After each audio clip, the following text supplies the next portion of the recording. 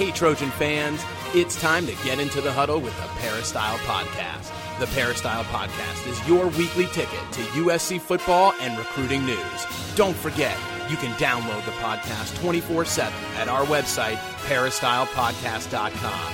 And now, here's the host of the Peristyle Podcast, USCfootball.com publisher, Ryan Abraham.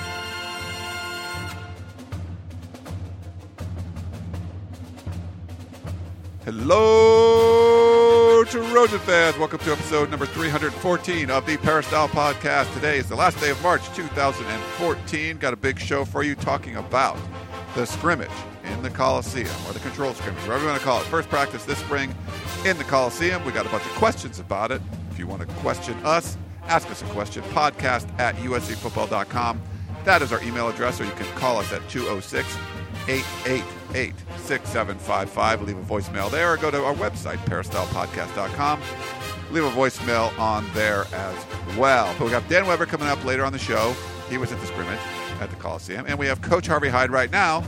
He was also at the scrimmage. So we want to get these guys' thoughts on what was going on with USC. And we'll welcome in Coach first. And Coach, what are you doing, man? How you doing? How are you? Well, I would tell you, it was a busy weekend, but it was a great, beautiful weekend as far as weather was concerned, and getting out to the Coliseum and seeing the Trojans, some of the players, their first time on the Coliseum floor, looking around and seeing what it's all about, and seeing a nice crowd at practice. Normally, you always have a nice crowd at practice, but because of the sanctions, they haven't been able to do that. But it's always great to practice in front of people because it picks up your practice. It gives it a little extra adrenaline boost, and hitting a little bit helps also, but you look forward to it.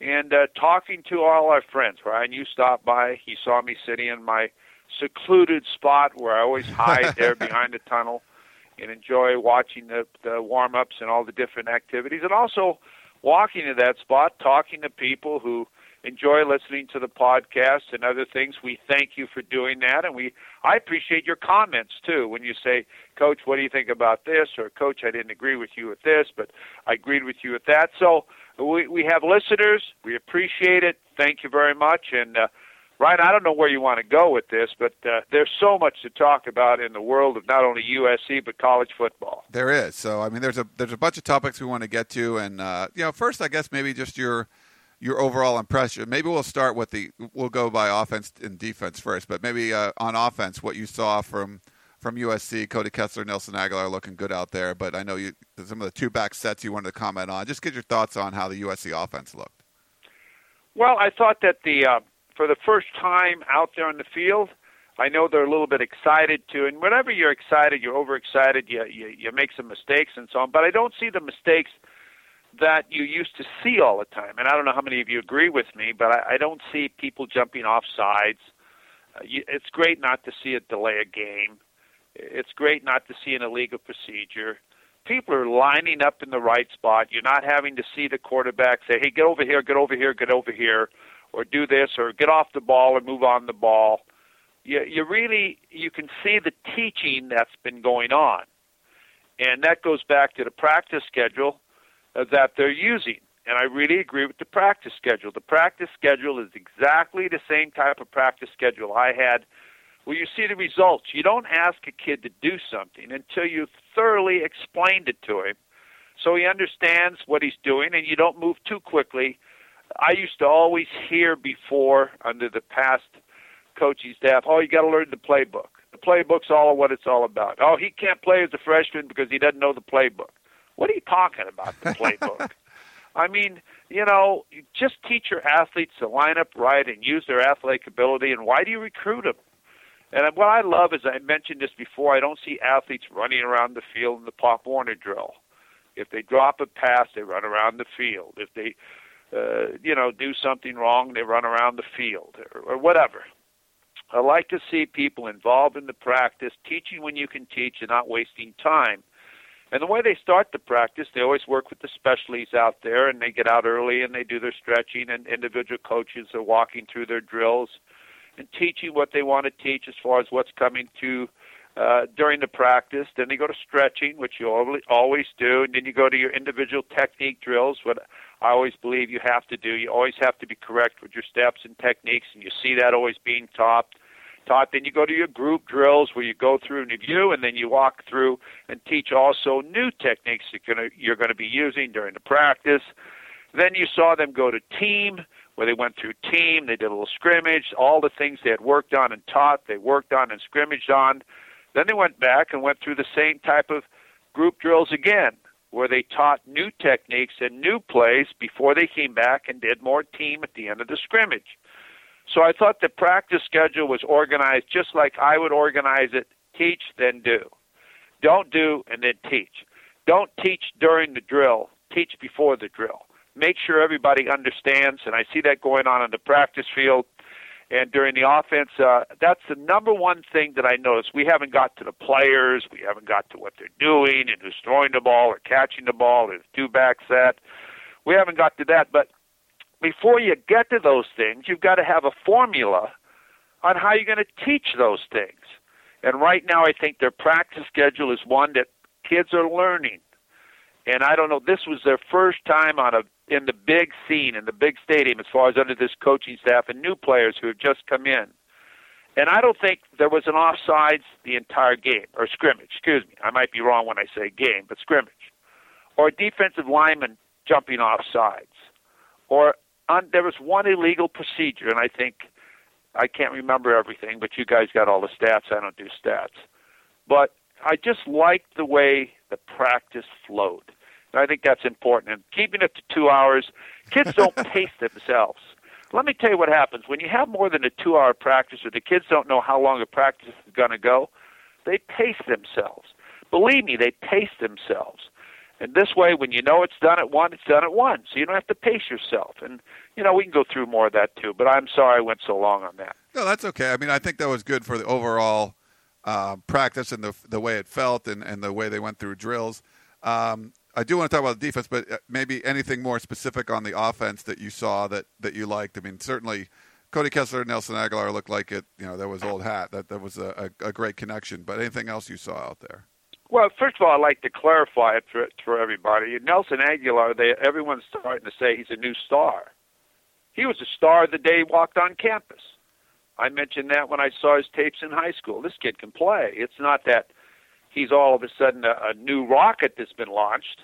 This kid has all the ability and probably has the potential. I'm not going to say he's going to be better than Robert Woods, but he has the potential to be as good or better. Same with Marquise Lee. I bet if all three of them raced, Nelson Aguilar would win the race. I'm not putting down the other two kids. I'm just saying, hey, this isn't all of a sudden the discovery of gold, okay? This kid has been a great player, always been a great player, and will continue to be a great player. So let's give him credit. I think that, I read in the papers on Sunday how this guy starred, and he's always been a star. I mean, there's been a lot of stars at receiver. And you always hear me talking about waiting your turn. And he's waited his turn. He's played a lot as a underclassman, but he's been behind some great receivers. And I don't know if they've utilized all the receivers properly as far as putting them all on the field at the same time. That's when you utilize your personnel. You always hear me say, get your best 22 players on the field. Whether you're an offense or defense, if you don't have a defensive corner, take one of your receivers and make him a corner. You've always heard me saying, I've been saying this for 6 months, and Ryan, you know this. I don't know if the rest of our listeners have heard me. When you have great running backs, start thinking about 2 running back sets and offense. How can you leave Buck Allen on the bench and Trey Madden or Justin Davis? How can they not be playing? They got to be playing somewhere. They got to be playing. So you put together some 2-back offensive sets and series and plays, which just caused more difficulty for the defense. So they're starting to talk about that, which is great. It's early, but at least they're talking about that now as far as with the releases and your interviews with the coaches and so on. So there's a lot of good things happening on the offensive side of the football. I think Cody Kessler, as you notice, and as the reporters say, and our observers see out there too, I think he's a leader. I think he's really doing a great job. And I think Max Brown has done a great job. He's smooth. He's young. He has a lot of pressure on him. I think Green has really performed well for a young guy. I love the way he stands and puts his hands behind his back. He has a towel behind his back. Every time he looks at the sideline or is watching, his hands are behind his back, like he's standing at attention. Or parade rest, I guess they used to call that in the service. But he's intent. And I like there's only 3 quarterbacks rotating. It isn't like 5 guys or 6 guys doing it. There's 2 guys plus 1. And they're getting their turns, and that's how you get better. Everything isn't equal. This is not intramurals.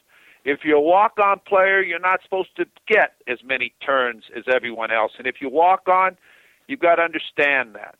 So I think he's approaching that the right way, too. And if you're a parent out there, I know USC appreciates you paying the bills and your kid playing on that team. Because without everyone contributing, you don't win championships. Well, that's the offensive side, Coach. Maybe what did you see on the defensive side? Well, on the defensive side, I think you've got a couple of you've got one new leader, I think, in Antoine Woods. I watch, you know how I always watch the way teams work out in their individual drills and run from one side of the field to the other, and Woods is always a leader. Woods has a different attitude. Not that he had a bad attitude. He's a youngster. But he stepped up now, and now is a leader on that defensive front. Leonard Williams is not out there, so someone's got to take over and do it. You have Palin, you have Simmons. They're new, and you've got some other guys that are new. But Woods is a starter. It's out there. Uko's gone. Williams is not practicing, or he's observing, but he's not practicing. He doesn't have to prove anything. And this kid has taken over. I mean, he runs around the field. He takes pride in what he's doing. Pollard, obviously, is a leader. You know when Pollard's in the game. He loves the game of football. You can see, you can look out there and see who loves the game of football. There's players that are playing the game of football, but do they love the game of football? Do they sacrifice their bodies to the game of football? And there's some guys that do that and some guys that don't. Suva Craven, what can I say about him? He's a leader. He's a winner. He's an All-American. He demonstrated in high school his abilities. This kid's going to be a great player not only on Saturdays but on Sundays. I really like the way he plays. I think the secondary might be the most improved area currently now. On the defense, everyone expected the linebackers to be pretty good and the defensive front to be pretty good.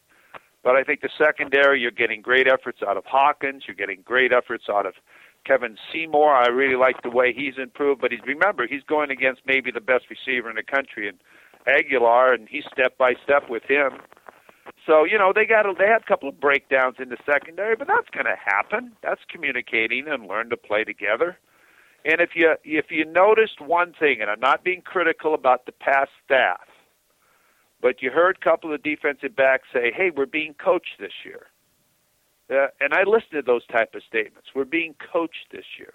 Well, that means someone's actually working with you on techniques, talking with you, and not trying to look at the whole picture. And Clancy, of course, was the responsibility of the whole picture. So I think that the defensive backs are getting coached better. You don't have Josh Shaw out there. He's injured. He doesn't need to prove anything. I think he's going to be a fine leader. But by these other guys getting turns in the secondary, McCray, he's going to be a great player, and others. I'm telling you, you get your depth developed. And this is what's happening. Scott Starr is becoming a good player. Newcomers on defense, I would say Starr and Hawkins is a good example. I asked you his number. I said, "Where's Hawkins?" And you said 29. I said, "Oh, that's the guy." Okay, so he's really come through.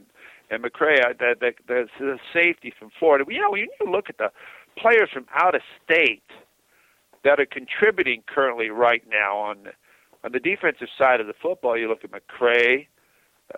And on the offensive side of the football, you've got Allen, you've got Isaac, you've got Leonard Williams, you have Pellin, you have Quentin Powell. I don't want to waste your time by saying this, a lot of these out-of-state players are really stepping up and playing. I mean, they are really contributing. Nelson Aguilar, I mean, not to mention that guys from California and others aren't playing. Right, yeah. But I'm saying these guys who have come in, that they've spent the time on recruiting and gone out of state, have certainly produced and are starting to produce. So I take my hat off to that type of recruiting. Well, we talked about offense, defense, kind of how practices are run, and then the Chandler from Lakewood had a question, and it deals with special teams. We'll try to hit all three phases. He said, I'm a longtime fan of the team, extremely happy with where we're going. The only thing I see as a concern is the kicking game, inconsistent with field goals and absolutely horrible with punts.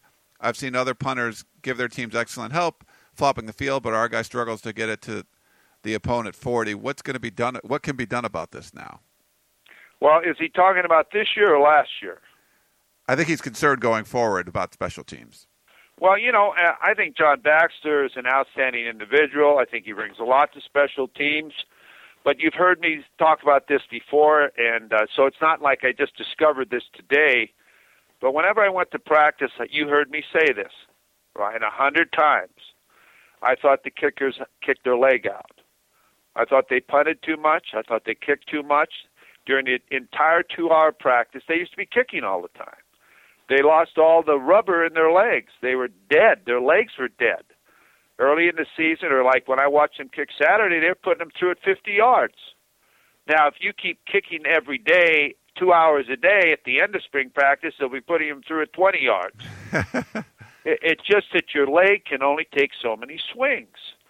I used to, when I coached, you guys might think this is ridiculous, we had special teams when we started practice, and our early outs would go out earlier and be ready for special teams, which meant the legs of the kickers were warmed up, the snappers were warmed up, the holders were warmed up. As we would go out and have special teams, my kickers would kick the ball. They would have all of their kicking coaches. I had a kicking coach specialist, would work with them. And when we were through with special teams and kicking, they left the field. I didn't just have them stand around and walk around and just fool around. They were distracting. They would walk over and talk to other players when the drills were going on, but they were bored. So I would have them go off the field, go into the weight room, and watch video on themselves with their coach, lift weights, get training if they needed to, but they'd done their thing. They're specialists. They don't have to stand there for another hour and a half and watch practice. Now, when we had special teams, when they needed to be a part of practice, when we went the whole thing, maybe they'd have to stay around a little longer. But they're specialists. But then also, I expected when the game was going on and we needed 3 points, they better go in and make it. The first thing I'd do is look at the coach if they missed it. And the second thing, I'd look at the player if he missed it. And I'd say, hey, you're a specialist. We treat you like a doctor. You're supposed to be automatic. So, I put him in that type of caliber, and that's where I am with them. And I thought that under John Baxter, they kicked too much. They just kicked too much, and they kicked their leg out. That's really interesting. And, he looked actually he looked pretty good. Andre Hyde kicked, I think, a 51-yarder in the scrimmage, so that wasn't too bad. So we'll see what you got a new special teams coach. A lot of things can change, so we'll see what happens. But I do agree that special teams was a problem, and people focused on punting inside the 20, which was good. But it was the more important part of punting is flipping the field. You're talking about 5 or 10 extra yards down inside the 20. That's nice if you can pin someone deep.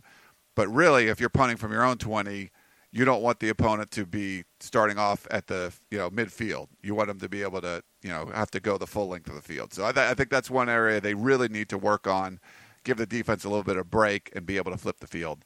One thing, I didn't mean to interrupt you, but I thought it's interesting to bring out. Coach Kiffin took a lot of heat on that 2-point conversion thing. Remember early in the season, going for two that one year, and the next year, moving around and having the quarterback go on 2 or whatever. That's not all Coach Kiffin. That was John Baxter being too smart, trying to outthink himself. And they got the Trojans in some bad spots when they missed those 2-point conversions. There's times you go for 2 points, and there's times you don't go for 2 points. And you remember how critical everyone became, not just me, because I'm not a homer. I tell you the way it is. But the media, the fans, they're all saying, what is going on? And I became paranoid that every time I saw them line up in that, I would say, oh, no, please. Please, please, please don't do it. Just take the 1 point. That's all you need. Believe me. So that's my thought on that. And so I want to just say you can outthink yourself and also try to outcoach yourself. So you've got to be smart on that. All right. Let's see. We have another question. This is from Melvin. He said, I realize that Coach Sark wants to run the no-huddle, hurry-up offense, but does the lack of depth problem that USC has due to the penalties present a bigger problem in running that kind of offense in the long run for the season? That's from Melvin. Well, I don't think so. First of all, I watch out there the drills they're doing, and all their drills, whether they're individual drill techniques or whatever, especially on the defensive side of the ball, is all predicated to one rep after the other. When I watch the defensive line coach Wilson work with the defensive line, they don't go one time and then go get back in the line and wait till 8 other guys go. They'll do one drill through the bags, go back, get back in line, get in their stance, go through another drill with the bags, get back, get in their line, go back, do another drill, and another drill, and another drill, then they go back and take a rest. It isn't like they go one time and then go back at the end of the line and get recouped. So when you watch practice, you notice some of the techniques that are being taught during individual technique and also during team technique that teaches a kid, and the kid all of a sudden doesn't even think about that it's a hurry-up defense or a hurry-up offense. They become conditioned mentally that we do this every day. What's the big deal? It's nothing to it. I'm not tired. I've done this all spring or all fall or all my life. So it's a part of the mental conditioning as far as it is physical conditioning. And I think that if you run a hurry-up offense, you score quicker than having to stand in there and drive down the field and do that. So it works both ways. So I don't think it hurts your numbers in any way. I think that you get conditioned, you regroup, you recover quickly, and you're ready to go. So no, I don't buy that yet. You know, you got to do what you got to do, and this is what his philosophy is. Whether you have, whatever the deal is, I don't think so. Okay. Coach, there was one other topic that came up. Well, before we get – I wanted to talk about this, what happened with the Northwestern players with you. But was there anything else on the scrimmage or what you saw out there you wanted to kind of share before we jump into that? Let's see. Now, you hit me cold with that. Sorry, I wasn't sure if there was other topics or, we kind of talked about all well, three yeah, phases. I'll tell you this. I think it's good to see Zach Banner at right tackle. I think he's a right tackle. I don't think he's a left tackle. And I like to see him in there playing as many plays as he can, one after the other, like they did in the pass rush drill when he just stayed in there and went one after the other. He went 3 or 4 straight drills. It wasn't like he recouped. This kid's got to be a player.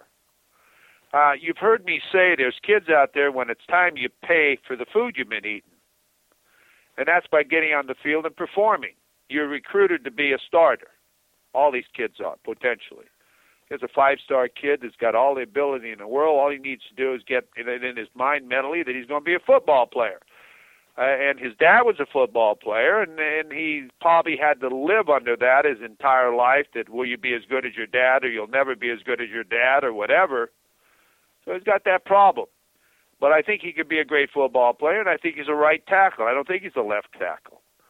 And I'm glad to see him over there playing the right tackle spot. And if they just moved him there for a period of time because they're working the other kid at center occasionally, I don't know. But I think that's where he should be, and I think he will get better there, and he needs to finish the block. And I saw him get in good position at times and make nice blocks, but he needs to use his athletic ability and outpower people. I mean, flatten block. I used to call him flatten block. Just flatten him. Just don't block him. Knock him out. Finish the block. And if he does that, I think he'd become a great player. So I wanted to say I liked him over at the right tackle. The music drill, you heard me earlier say I haven't heard the music in practice, but I heard the music Saturday. I don't know if they've been doing it during the week because I don't go to the weekly, the Monday or whatever days they are, Tuesday, Thursday practices. I go to Saturdays when I can see more and evaluate it better. Sometimes if you see it every day, you don't really see the big picture. So the music, they play the music now during the team drill scrimmages, which maybe is good because of noise as far as that you normally have in the stadium. I thought the team at the beginning of practice looked a little tired. It was a morning practice. I don't know if they were up. They'd probably been out Friday night, moving a little slow because they've been practicing in the afternoons at 4. So at first I thought they sort of lugged around and the heat had got to them a little bit. Bigelow, I wanted to watch Bigelow. I think Bigelow's still got to push himself a little bit more. He's a better football player than what he's playing right now. He's got to push himself. He's got to put himself where he can step in and play when needed. So I watched him a little bit on that just to see how his conditioning was coming along. And if he listens to this, he knows I'm right, okay? Because I saw him rest at times. Saw him rest at times on pass rush drills and so on. So, Kenny, you got to pick it up a little bit. I talked to Kenny on recruiting day, the day that he signed his national letter of intent when we were doing our radio show. And I told him, I said, you ready to play? He said, I'm ready to play. But there's a lot of adjustment from high school to college, and you got to play every play. You got to play hard, even if you're being double teamed. And sometimes when he's being double teamed, he sort of says, "Oh hell, I can't beat 2 guys." But you got to get on it and get it done. So basically, I think that that was my summary as far as Aguilar and how good he was, the 2-back offense, and all of that. So I don't want to dwell too long on Saturday's practice, but as a recap for you that were there, did you see what I saw? If you didn't see what I saw, that's okay. And we'll see what we see next Saturday. Yeah. All right. Well, good recap there, Coach. And then the one last topic I want to talk about, the ruling that came down with the Northwestern players that they could unionize, and it could have a potential impact down the road. It's just like, I think the first step that could, there could be a lot of things happen after that, but with private institutions, it could be really interesting for a school like USC. But what did you think about what the ruling that came down about that they could unionize? Well, first of all, my thoughts were, oh gosh, guys don't have anything to do. They ought to be in the library more. They've been missing the weight room. I think that players have always been paid. Who says they haven't been paid? Let's take USC, since this is a USC show. It costs about $60,000 or more to go to USC. Do you pay taxes on that money, players? Or whoever that might be? Northwestern's probably just as expensive. I don't know what type of taxes they paid, but they got a free education, and normally their parents would have had to pay $65,000, and it's non-deductible, okay? That means they had to make maybe $100,000 more for that $60,000 they spent. They had to make $90,000, let's say. So I think they're already being paid. Room, board, books, and tuition. I mean, that costs money. So if you want to be paid $60,000, okay, then pay your taxes on that, and then come up with the other $20,000 to pay for the rest of your tuition. I mean, okay, I think they have a point as far as maybe they should now with the billions being made, but you don't have to join a union, but you have to pay union dues and all of the rest. But I think the NCAA should listen to some of this and say, with the money and the coaches are being paid and everybody knows how much the ADs make and the players are not getting this, I think they deserve a stipend. I really do. And I think that you all don't have to take the stipend. What I mean by that is, let's say each player during their 4 years in college have a $10,000 allotment, stipend. Now, some players drive BMWs, or some parents say, "Thank you, son, for playing football. You don't need the stipend. You got a credit card for your gas and your shirts and meals." But let's say kids don't have that money. Well, let's have an account they can go to, and there's a maximum that you can get a month, like if it's $300 or $500, so it lasts over the period of time that a student athlete can take $300 a month to have a social life, or buy a dinner for somebody, or buy a pair of shoes. I think it would take a lot of the extra, I don't want to use cheating, but maybe people helping athletes because they feel sorry for them, because they don't have that type of funds available, because players don't have time to work anymore. Who are you kidding? Football goes year-round. You have time to work? You got to be kidding me. And then I also think, and they have to pay this back now, don't get me wrong. They have to pay this back. It isn't something that's a gift. They have to pay this back like every other student in college when they get a loan have to pay it back. It isn't like a gift. No. Now, it's a non-interest loan, but it's something you have to pay back. Now, I also think there's responsibility on players, too, that if you come out early, we'll do this, but when you sign a national letter of intent, you're signing to stay at USC for 4 years, or a minimum of 3, or whatever you want to say. I'd say 4, because I don't like this coming out early. Okay?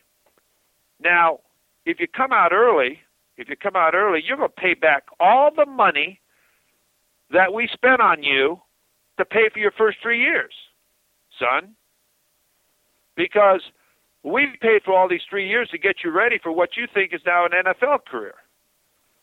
Now, this son's going to think, well, what if I don't make it and I still owe that money? Well, that's what you have to decide. So I think it'd be another way of keeping student athletes in college as far as and getting their degree, which everybody's so critical about it, players leaving, and then your graduation rate drops down, and because you got to count it. That kids will be more careful in coming out early because they're going to have to pay back their tuition in college. But you've used this as a stepping stone, not an education, but a stepping stone like a minor league to move on. Now, also, if it goes through and it becomes a union, what makes you think all these universities want to employ union players? What if they all decide that we don't have union players work for us? Where are these players going to play? They're going to form their own university and play and get a degree? At least now you go to college, you don't pay taxes, you have the opportunity of getting the degree and playing NFL football and becoming part of a university. So I think these kids are smart kids. But I think you got to look at the whole picture. And a lot of you out there might be saying, Coach is full of it. He doesn't see the big picture. I do see the big picture. I see the big picture that I think in education at USC or a lot of universities are worth a lot of money. And it's absolutely free. And you don't pay taxes. And you travel all over on trips. And you meet friends. And a lot of your friends have become your family. And one of your friends goes on and discovers something that has a big company, and who does he hire? He hires you. Football is great. All athletics are great on the next level, but how many people play on the next level? I think that these things we're talking about need to be hashed out, but they don't need to have a union because you're going to pay union deals, fees, and everything else. What, are you going to have strikes? You have strikes now if they're not getting enough money? I mean, please, let's work this out and plan it where both sides can win. Yeah, I agree. And I mean, there's it's a slippery slope. You're talking about you'd have to pay taxes on that $60,000. Could you get fired if you're an employee? There's a lot of different, there's a lot of weird stuff going on with that. But we'll see what happens. But that's the first interesting ruling. But thanks again, Coach, for coming on the show and sharing your insights. And glad we got to see you out there on Saturday. And we'll talk to you again next week. Everyone else, we're going to be back in 30 seconds talking with USCFootball.com beat writer Dan Weber. Meet us on the other side of the break for more of the Peristyle Podcast. Tickets, tickets, tickets. SC Tickets is your concert, sports, and theater ticket source. We have the tickets you need to any event worldwide. Football tickets are now available. Call SC Tickets now at 1-800-888-7287, 1-800-888-7287. That's 1-800-888-7287. or visit us on the web at sctickets.com. SC Tickets, concert, sports, and theater. We now return to the Peristyle Podcast and your host, Ryan Abraham. We're back here on the Peristyle Podcast. We have USCFootball.com beat writer Dan Weber. We're going to talk all about the Coliseum practice / scrimmage, whatever you want to call it. There was actually real hitting, Dan, going out there on the Coliseum. But we had a bunch of questions. I wanted to talk to you about what you saw out there. Well, I thought, considering that 2 of the 3 tailbacks that you really considering, to be a factor this spring weren't there, and Ty Isaac and Buck Allen got his ankle rolled up a little bit, and they wanted to play it safe. So you're basically going with 1 tailback and walk-on James Tolan, who at least we got to see, and he's been looking like that, in practice. He's been showing us, and we've always heard, what a great high school career he had, and maybe not against the greatest competition, but the kid can play.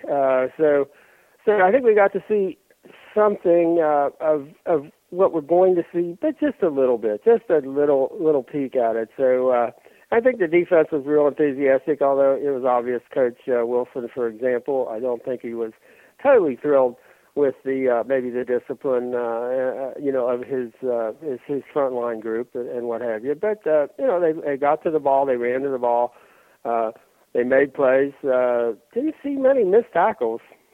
He wasn't as happy with how, and Sark mentioned that maybe they weren't as they were not as crisp, a little sloppy, which is what you really would expect. First day, getting a chance to tackle in the 6th practice, that's kind of what you would expect. But they got there quick, they got there in position, and you could see some glimpses with when they have the full roster, all the guys that can play defense are back and playing defense. There's some real potential there. All right. Well, let's get into some of these questions here first. So I wanted to start with, we got a voicemail question from someone we actually both met down there at practice, Dan. So let me play that one for you. Hey Ryan, this is Al from Fresno. It was good to meet you and Dan at the practice. I have a question. I saw the practice, came away thinking that it was a little more aggressive, faster pace. But as a person who's grown up around USC since the 3rd grade and used to the student body left, student body right, and the traditional identity of USC, it seemed like they're stepping away from that and going more towards the read offense. What do you think the fans are going to think once they see that, and are the alumni and others going to grasp this and embrace it, or will they think that it's moving away from the traditional style of football that USC is known for? Thanks. All right, Dan, what do you think? Moving away from traditional USC football. No, I by the way, it was great to see Al tracked me down, located me under my sun hat. So nice to meet Al coming down from Fresno, and glad to see him at the scrimmages as well as on the podcast. I think Saturday would not be a representative sample of the USC offense because of the missing Ty and Buck. So I think it became a little more read and throw, for example. I know Cody likes that. If they're going to read, they're going to probably read and throw the ball, throw it over the middle, and there's quick slants, which I like that they're doing that. I mean, I think that's that was the thing that beat Stanford, and it's the thing that they had kind of shied away from under Lane, and I think it's the kind of thing that you got to have in your offense, and Cody does it so well, and so I think we saw more of that than probably we're going to see during the year. I think it is going to be a run-heavy, run-first, although Cody said, I don't know, we're going to be all run-first and play action. But that's what they did. They ran the ball first play action to second play, and for the touchdown on a really, really great throw by Cody to Nelson. And so I think you'll see a lot of that. But I think they're going to pound the ball. If you look at Sark's track record at Washington, they had one back, and they pounded the ball with 3 backs, and we'll see what they do with Justin. And honest to gosh, a guy like James Tolan gives them another weapon. But I think they're going to run the ball. I think the difference is going to be you got the quarterback in the shotgun. And with the quarterback in the shotgun, I was an advocate of that for the last couple of years. I just thought they didn't block. They didn't block well enough. They didn't have a pro quality offensive line to run a pro style attack. If you've got Alabama's offensive line, you got Stanford's offensive line, you can probably comfortably put the quarterback under center and look like USC used to look. And if you remember, those USC teams, it wasn't just because of the tailbacks, it was because of all those great offensive linemen they had. That was what set the tone for USC. Well, once Matt Khalil and Red Ellison moved on to the NFL, that left USC without those kinds of offensive linemen and without the ability to really run that old, pro style, really, just pound it down your throat and make you submit. So I think I like the idea. I like the idea of running more plays, running 15, 20 more plays a game. And I think a lot of those are going to be running plays, and I think they're going to. It just makes sense. So I don't think coming away from Saturday, you got an exact feel, Al, of exactly where this offense is going to go. I think it'll obviously be shotgun. I talked to Sark afterwards. The one thing, for example, I was talking to Marcus Allen not too long ago, and I guess the one thing that guys that played, the USC offense and then played in the NFL and that wonder about is goal line situations. And what do you do because you're snapping the ball back, or short yardage situations? Are you giving up, some things? Sark said he'll have special packages for that, and I think if you remember how they did it a couple of years ago with Mark Tyler as the tailback in the shotgun, the Wildcat, I think you'll see more of that. You'll see direct snaps to Trey, direct snaps to Buck. So again, I think it'll be heavy, fairly heavy run and power and the kind of thing. But I think until we see where is this offensive line, what do they do best, who are the guys that are going to be out there, I don't think you can predetermine, that you can really successfully, go back to, where USC was in those, the great glory years starting in the 60s under John McKay, as to the kind of football they're going to play. We had a question, Dan, from Jim in Canyon, and I thought this was kind of interesting, and I didn't really agree with his take. I wanted to get what you thought about it. He said, but from what I'm hearing from other sources is that Kessler took most of the snaps, almost all of the reps, with the first unit in the scrimmage on Saturday. Do you know what the count was? And if the count was indeed lopsided, it means that the new coach, despite his repeated claims that positions are open for true competition, has in fact already made the safe pick of the incumbent quarterback as the starter, no matter what the spring performance might show. And now I'm hearing the chorus of, quote-unquote, Kessler's arm strength. I can only hope that Max Brown gets equal reps with the ones in the final scrimmage, so we can all see that Kessler not only has a stronger arm, but is actually taller as well. Players aren't dumb. If the competition is already over for the quarterback position, the players will tune out all of Sark's open competition talk in the future. Very un-Carroll, very disappointing. But fight on. That's Jim in Canyon. Whoa, Jim. Yeah. Hey, holy criminy. Come on, Jim. Basically, they have pretty much tried to give it reps fairly equally in practice. Cody's gotten more first-team reps. Max has gotten more second. And you have to start somewhere. Both Zach Manor and Toa started second-team reps first week. They're getting first-team reps now. If you listen to Sark after the scrimmage, he said that Cody, despite having the advantage, having the incumbency, has improved more than Max has. And Max has more room to improve. So one might think it would be the other way around, where Max might close the gap down. But I think what you're seeing is absolutely reflective of what's happening in practice, and it absolutely reflects what the players see in practice. So to go the way you suggest would be kind of fitting into a predetermined, we're going to have this be how'd that work out for Lane Kiffin last year? Giving everybody equal time in the Washington State game, for example. That worked out pretty well, huh? So I don't think you can have a predetermined, we're going to give guys equal reps or whatever. You get as many reps as you earn, and you get as many first-team reps as you earn. And when you come back and you're playing the way Cody is playing now, you earn those.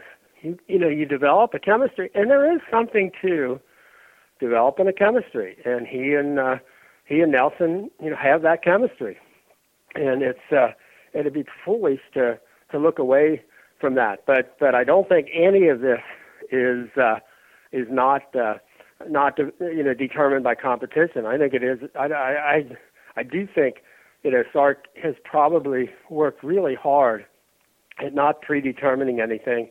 And I think if you talk to the players, they would tell you that this is going to be reflective of all the things that go into, for example, that position, all the things that go into being a quarterback and a leader. And Cody's done a lot of good things. I mean, the arm strength. I mean, it almost sounds like you want to have them share the reps in the final scrimmage so you can determine whether Cody's arm is stronger or not. No, you don't need to do that. His arm's stronger. I mean, it's stronger. Every day at practice, Saturday, it's obvious. I mean, he's worked on throwing the deep ball. One of the problems last year is they didn't start out with enough trust to let those guys throw the deep ball. Now they do have that, and they're really working really hard on it and combining it with the play action run game. And it makes a big difference. You can throw those home run balls in there. So I don't think I can probably agree with maybe your premise that competition is important and predetermination is a bad thing. I could agree with that. That it applies in this situation, I can't agree at all. I agree with you 100%, Dan. Jim, it seems like you're a Max Brown fan and you want to see him win the job. And I know there's a lot of Max Brown fans out there, and that's great. But I don't think he's being cheated here. I agree with what Dan is saying. I mean, the players know, and if you listen to Coach Harvey Hyde, he talks about that. If someone's named a starter and he shouldn't be, players understand that. And I agree exactly what Dan said. I don't think that's what the players would be saying in this situation. I think Cody Kessler has grown more and he's gotten better, but I think Max Brown has too. But Steve Sarkisian said it just like Dan said. Cody Kessler's grown faster. He's been getting better at a quicker pace than Max Brown is. Now, it's great that Max Brown's getting better, but Cody Kessler's getting better than that. And the experience factor, I don't think you can just say that's the safe choice. I think the experience factor adds to him as a quarterback because he's been there before and done it before. It's not the end-all, be-all, but it's something that's another feather in his cap. So to me, Max Brown I think is going to be a great player, but if for this spring he would have to be head and shoulders above Cody Kessler to win the job. It has to be pretty clear because of even that experience factor. So if they're even, you kind of have to give the edge to Cody Kessler because he has that experience. But like Dan was saying, it looks like he's both those guys look like different quarterbacks, but I think Kessler's taken a few more strides ahead than even Max Brown has. So I feel bad for you, Jim, and I know it seems like you're a big Max Brown fan, but I don't think he's being cheated here. It's not un-Carroll-like, and I don't think it should be disappointing for you. No, I think the other thing, what they're going to with the quick throws over the quick slants, reading,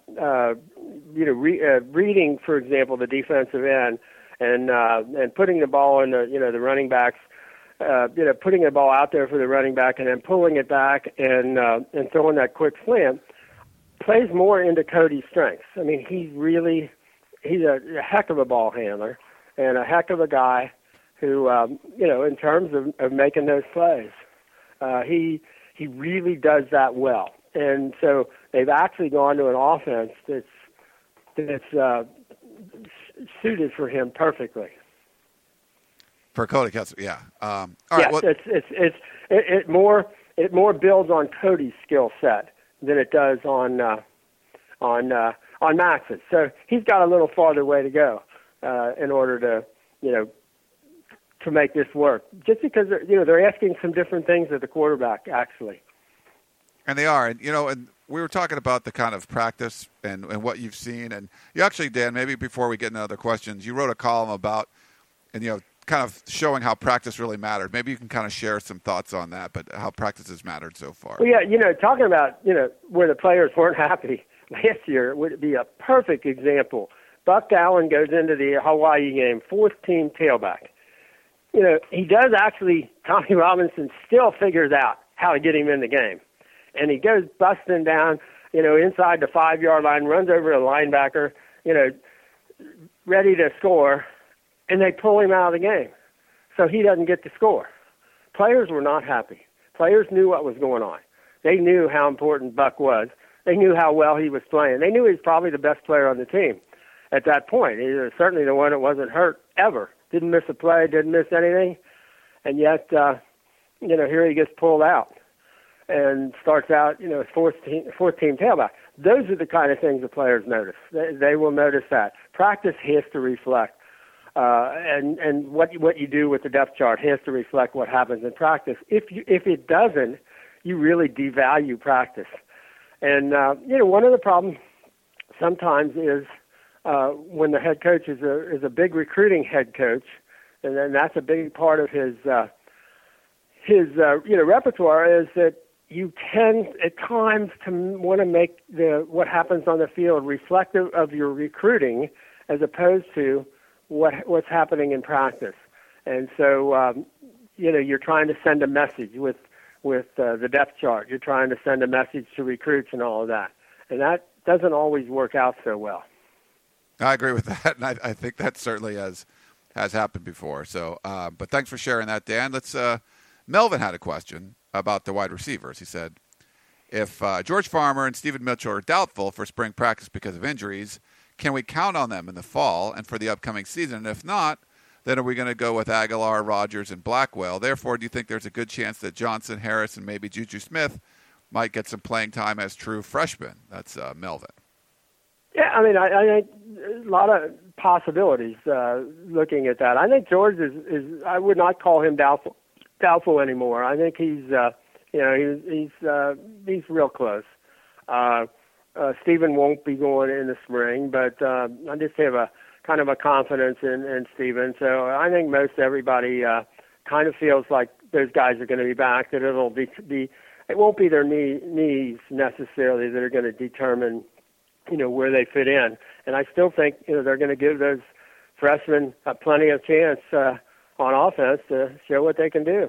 And but I don't know that we can focus. It's just one of those things. You'll know when you know, and it's hard to say we know anything about that right now other than we'll see. I mean, everybody thought, Zach Banner wasn't going to be back really for spring. Maybe go through the motions and do the walkthroughs and kind of test himself. Now he's running with the first team offense and he's out there, for every play. So he's amazed. We're amazed. So things like that happen, and it's really hard to prejudge them. No, it is hard to prejudge in situations like that. Dan, I wanted to get into a little bit about what you saw. I mean, there was a limited amount of time for full tackling, and you kind of talked about what you saw with the defense and stuff. Do you think that was helpful, the way they went out and did it? It wasn't a full scrimmage, it wasn't, but they gave them some time to actually hit and take people to the ground. Do you think that was an effective way to run that? Yeah, I think so. I think it makes the point that this isn't about the spring. It isn't about this week. They don't have a game this week. They don't have a game in the next 4 months or whatever it is, 5 months. That's what matters. So I think they've made it clear to them with the increased emphasis on the daily walkthroughs and all the 100 plays that they walk through before practice, and that incorporates all the injured guys. That this is about the whole team and about the whole team learning what they're going to be doing and getting a taste of how it's going to go, but without the sense of desperation that we have to prove that we can hit people. I don't think this team has to prove that they can hit people. I don't think they have to prove that they can tackle people, except for Brett Hundley. Other than that, I think they can actually tackle people. Now they're going to figure out a way to do that, and they'll be fine. But I don't think they're going to, it matters what they do in the spring in terms of, we got to play a full scrimmage or something like that. Nah, I don't think that's the case at all. I think they've kept it very clearly. This is a learning experience. This is a chance to explore what we're going to do, how we're going to do it, and with the coaches the same way, saying we're going to see. We'll try this and we'll try that, and we're going to decide what works the best, what has the most continuity with our personnel and with what we know and do well. And so I like that kind of thing, and instead of making it into a little game. It didn't need to be a game, and just enough to get them, they're back in the Coliseum, and there's that kind of game situation feel, but without the sense of it's more than it is. I thought the Oklahoma drills were pretty good too. The way they got some more physicality built in there with that. You can't go wrong with those. I mean, you don't get anybody hurt, and they're just they do every. Yeah, and Ed went to those last year, and that's really good for this team. It's exactly right. Maybe you can, if people don't know what those drills are, maybe kind of give a quick description of what they do. Yeah, a one-on-one with the running back is the classic one, where the running back is behind the. They have the. You can't go outside of. They've got the cones marking where the back has to stay, where the blocker has to stay, and you can do it different ways. But often it's just one offensive lineman, one defensive lineman, or one tight end and linebacker or whatever, and basically it's man on man, and see who wins. Better man wins, and big pile and collision, and yet because nobody's running full speed, and you're not tackling anybody, not taking them to the ground, from above. It pretty much a lot of contact, a lot of technique, but not a lot of injuries. So and the kids are all around cheering, for the offense or the defense, and so it does all kinds of good things. All right, we have one other voicemail question for you, Dan. It's about scholarships, so let me play that one for you. Now I know we've gone over this a bunch of times, but people still have questions, so we'll try to answer them. Here's the question. Good morning, gentlemen. I'm an avid listener of the Peristyle Podcast, and I'm calling with a question that I just find overwhelmingly frustrating and confusing. Apparently, when Max Woody transferred, Cyrus Harvey discontinued playing, or players left early for the NFL, none of those scholarships can be used to use on new players. I'm totally confused by that. Could you please explain the rules that preclude using those scholarships on new players? It doesn't increase the roster size, and it doesn't seem to violate any of the sanctions. So could you explain that to me? Has it always been the rule, and exactly what are the rules that prohibit using those scholarships for new players? Thanks. I would really appreciate a clarification of that. I enjoy your show a great deal. Keep up the good work, guys. Bye. All right. Well, thanks for that question. And, Dan, people don't understand when players leave what the rules are, why you can't just replace them right away. Well, if this would have been probably any other university, they wouldn't have done this. But the NCAA is in a particularly corrupt and devious fashion in this case. Not only did they limit USC's overall squad size to 75 for 3 straight years, 75 scholarship players for 3 straight years, something that's never happened before in the history of the NCAA.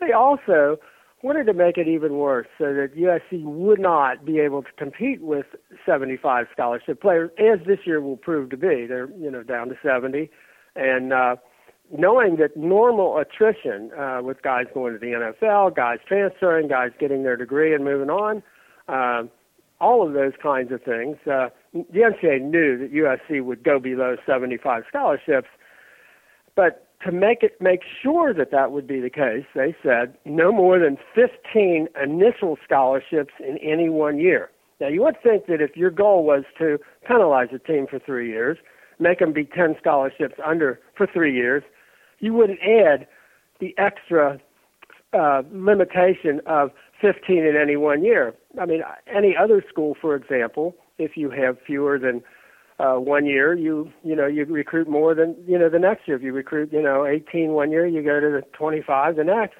but you get your squad size up to the 85.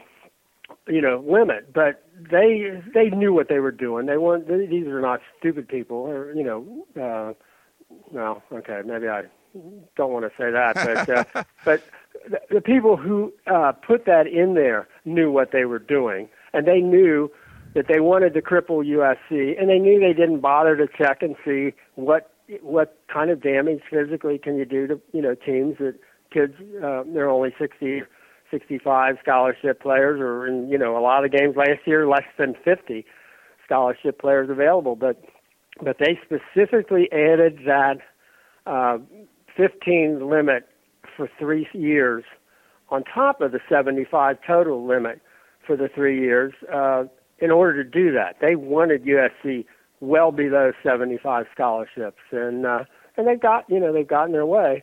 And it's the one thing of all of the things that have been done to USC that are unfair. That's the one I would have, if I were USC, I would have said at the time, I would have challenged publicly in every venue possible that was not right. That was as wrong as anything could be. And I think, that's the one that you on the steps of the NCAA in Indianapolis when you call a press conference and say, this is wrong. We're not going to go over the 75, but through no fault of our own or through the normal workings of college football or college athletes or kids like, with Max Wittig, and he chooses to leave for a situation, he's earned the right to leave by graduating. He's earned the right to get a chance to play somewhere. You wish him well. You want him to move on. But to say then that you've done a great job with a kid like that and getting him through school, getting him his degree, getting him to a place where he can go and compete, for somebody else, to say that that's a good thing that USC did. It's a good thing they're doing. It's a good thing Max is doing. That shouldn't be punished over and above what else they've done to USC. And I think USC could have and should have made that case much stronger than they did. Just my take.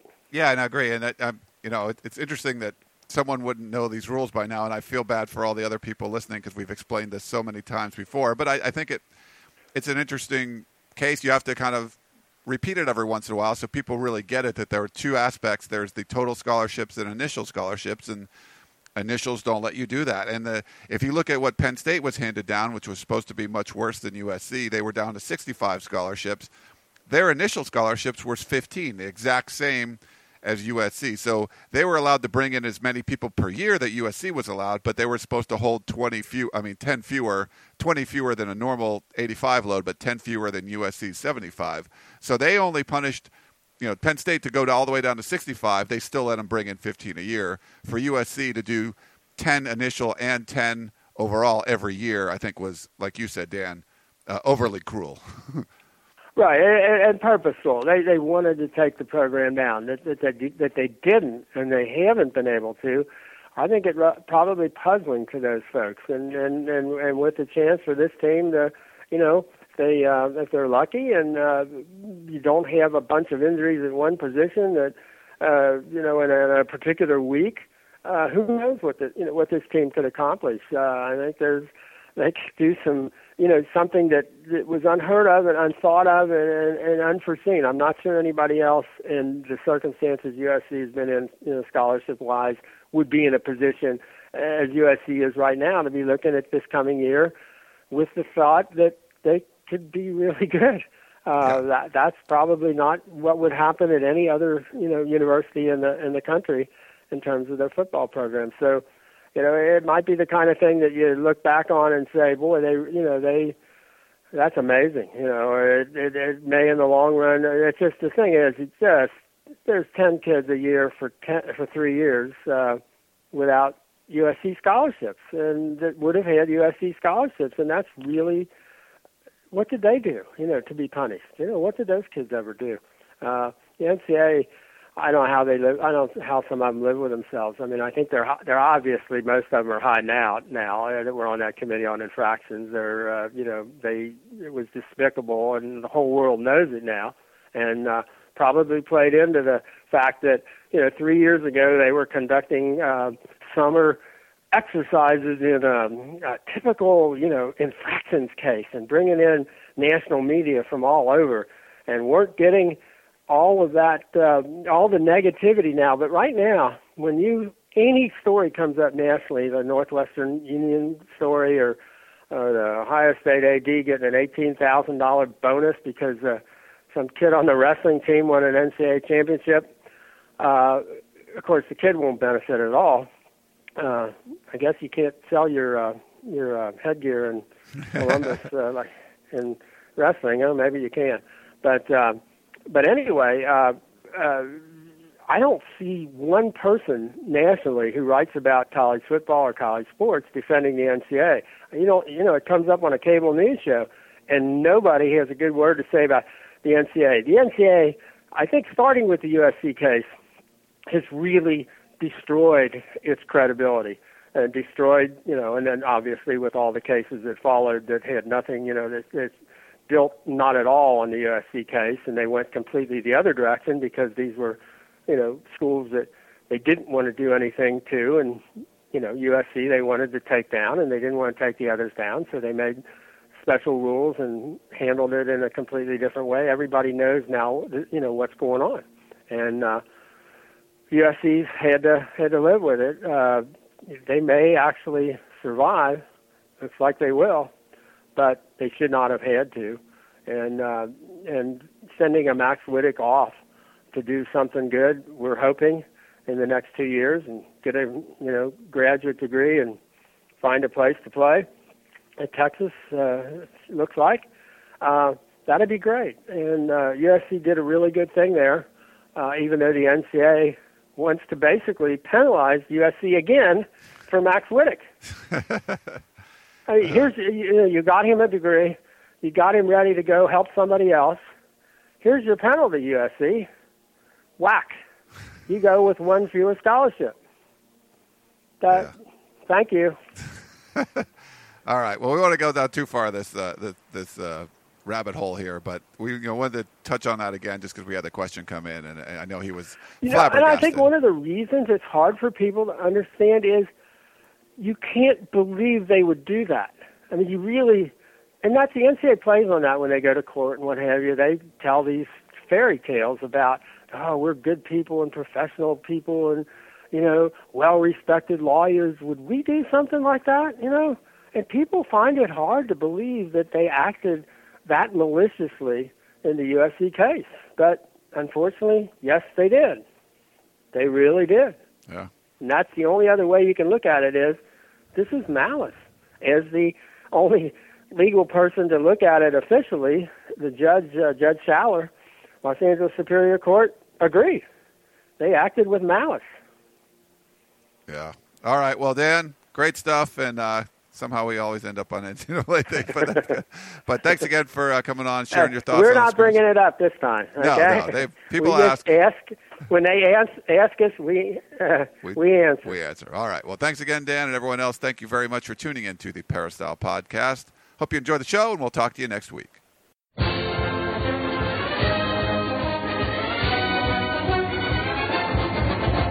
You've been listening to the Peristyle Podcast presented by USCFootball.com. Be sure to tune in next week for the latest news on Trojan football and recruiting. And don't forget, you can automatically download the podcast directly to your iPod or MP3 player for free. Just click the iTunes link on PeristylePodcast.com or search for Peristyle Podcast at the iTunes Music Store.